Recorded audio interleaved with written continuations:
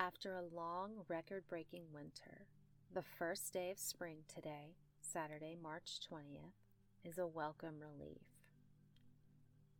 The barren cold of winter is fading, daffodils are blooming, and the trees are beginning to fill out with brightly colored buds.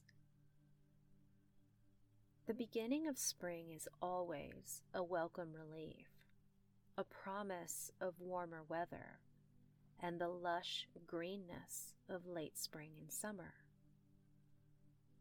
In the modern world, we understand the changing of the seasons. We understand the rotation of the earth and the distance of the sun and weather patterns. But in the ancient world, that wasn't so. Many societies knew to expect seasonal changes, but didn't know why the seasons changed. The way that many societies found to answer the questions surrounding the seasonal changes came down to the gods. In the case of the Greeks, and eventually the Romans, the seasonal changes from winter to spring and then summer to autumn were explainable by an angry goddess and a deal with the god of the underworld to share time with a beautiful young goddess, Persephone.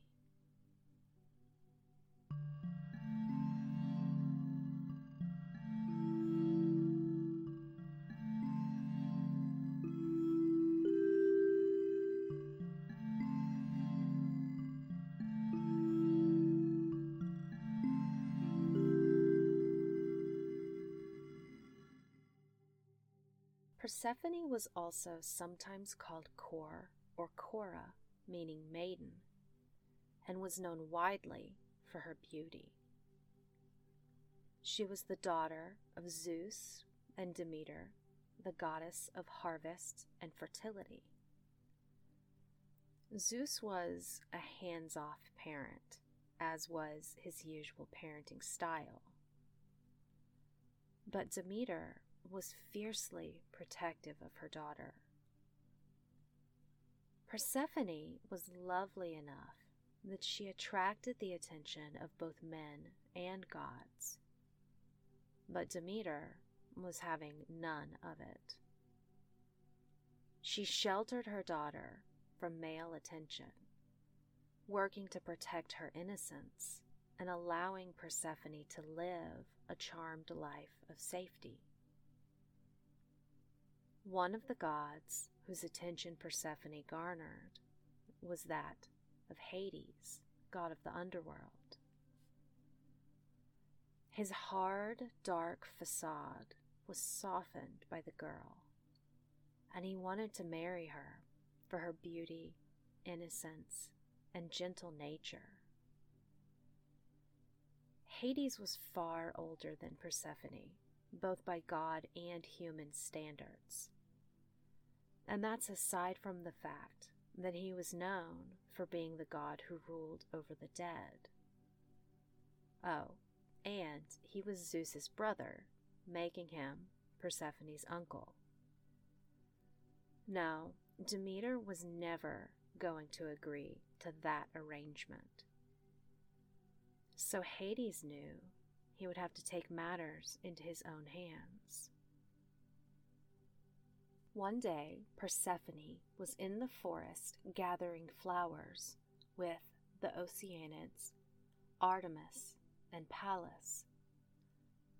She saw a particularly beautiful narcissus flower and wandered from her friends to go pick the flower.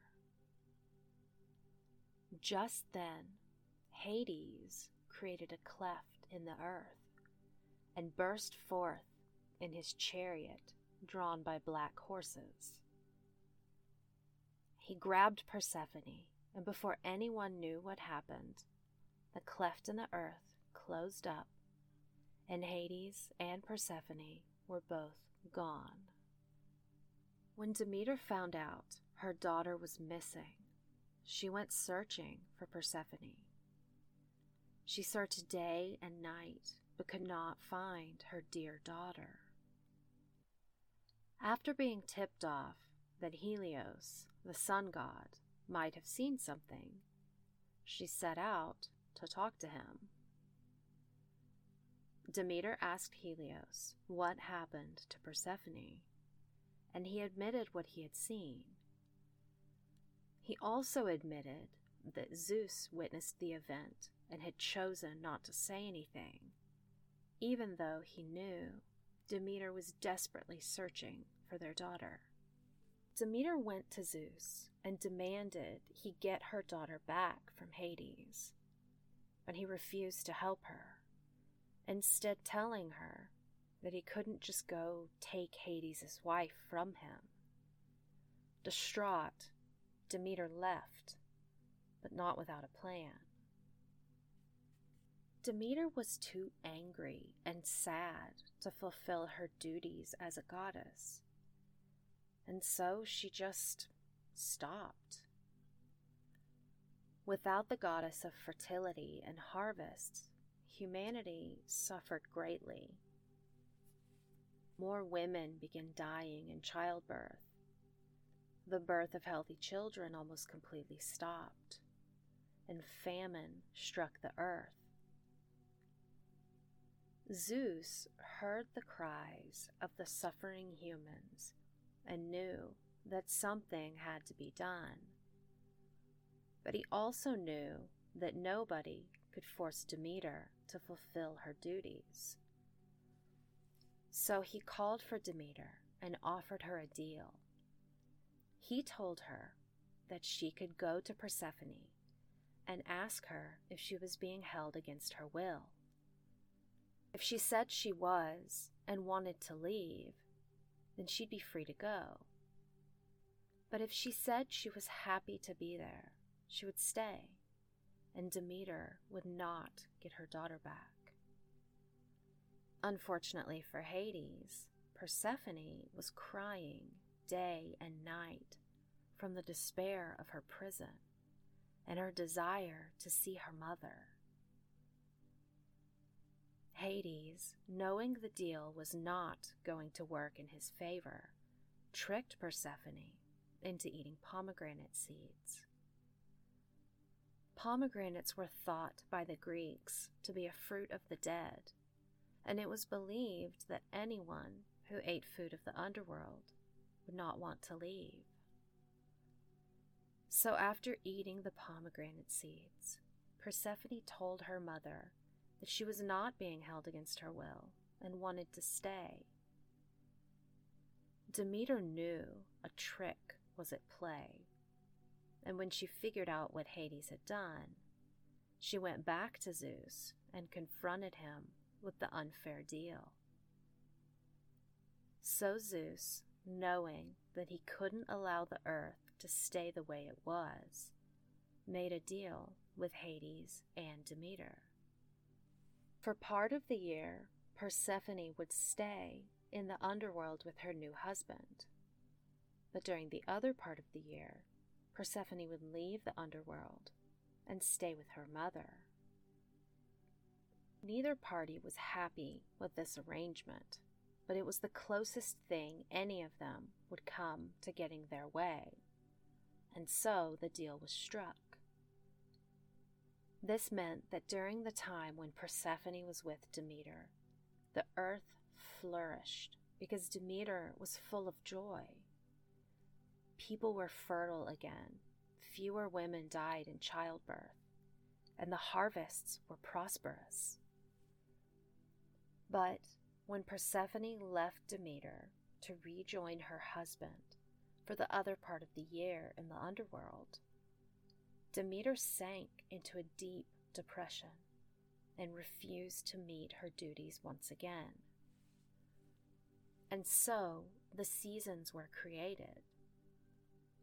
During autumn, Persephone would return to the underworld, and the plants would begin dying, the days would shorten, and things would take on an overall sense of gloom until spring, when Persephone returned to Demeter, and the dead plants sprang to life and everything became fertile and happy.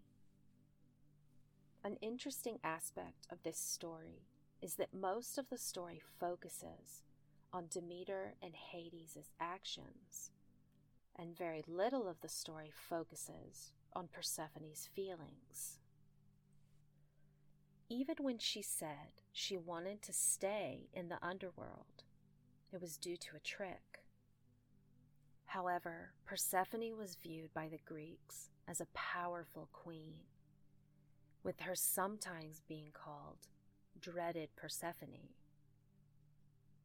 Her marriage to Hades and experiences surrounding that event matured her into a strong woman, capable of making her own independent decisions. Persephone was known as the goddess of spring and vegetation, and was sometimes depicted as sprouting from the earth like a plant. She and her mother were both viewed as so important to the Greeks that they had a shared cult called the Eleusinian Mysteries. Little is known about the early days of this cult, but over time they evolved to believe that anyone who was not a member would go to the underworld after death. But members were promised some type of pleasant eternal life. This connected closely with the perception of Persephone as immortal, since she would go to the underworld every fall, dying in a sense. But in the spring, she would be born from the ground and come back to the earth to be with her mother. Interestingly, there was another goddess known as Despoina, meaning the mistress, who was believed to be the daughter of Demeter and Poseidon. Despoina had significant crossover with Persephone and was viewed as an ancient agrarian deity. However, Despoina's name wasn't actually Despoina, but her name has been lost to time. She was a central figure with Demeter of the Eleusinian Mysteries at one point. This cult left little evidence that Despoina ever existed, though. Only members of the cult were given the true name of Despoina, so her true identity was lost long ago. It wasn't uncommon in the ancient world for deities to evolve over time into other deities, or to take on the characteristics of another deity, essentially morphing two deities into one identity.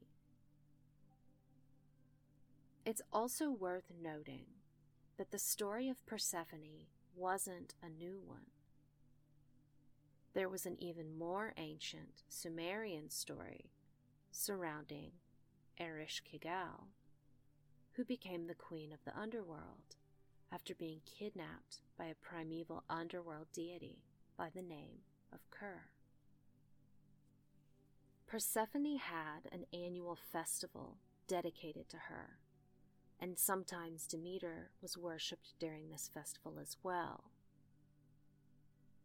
This festival was known as Thesmophoria and was celebrated in the beginning of autumn, marking Persephone's descent into the underworld, and Demeter stepping away from her fertility and agricultural duties.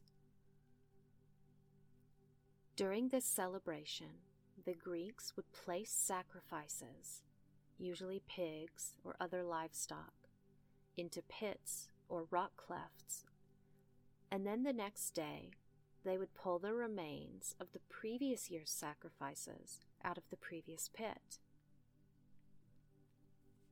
These remains would then be placed on altars, mixed with seeds, and then planted in the hopes that they would bring successful harvest the next year. Persephone and her dedicated mother were figures of great importance to the Greeks, and with the importance of agriculture to the area at the time, it's easy to see why. It's odd, though, when you consider that the story focuses on the dedication of Demeter and the lust or the love of Hades, depending on how you view the story. Either way, one overlooked but important aspect of the story is the growth of Persephone from girl to woman, and how she became a wife without losing her identity as a daughter, which was somewhat unusual for many ancient societies that viewed women as property to be given to their husband. And Hades, despite his best efforts, didn't fully win the affections of his wife away from her mother, even when he tried using deception. One view of this story is recognizing the underlying symbolism that pertains to the budding sexuality of a young woman, and how, with all the protection Demeter offered her, she was still able to experience her own sexuality. With that experience, she became influential and empowered, becoming a respected queen of great importance. She also didn't experience an overnight change from girl to woman, but grew into her position of power while remaining a loving, loyal daughter to her mother, who had sacrificed so much for her. In this story, Demeter presents as very human, a mother who cares for and loves her daughter, almost becoming overbearing in her attempts to protect her daughter from harm, both emotional and physical. In the end, she remains a loving mother to Persephone, still willing to sacrifice much for her daughter, even when her daughter has become a queen in her own right. So maybe this spring, as you see the effects of winter fade, the rebirth of plants, and the birth of animals, think of Demeter's willingness to sacrifice for her daughter, and Persephone as she rises back up from the underworld, bringing life with her. Happy spring, and thank you for listening to this episode of Wise. Please help me continue to make content by becoming a patron at patreon.com/wisepodcast. If you have suggestions or requests for future episodes, you can reach me on Twitter and Instagram at awisepodcast, or email me at awisepodcast@gmail.com.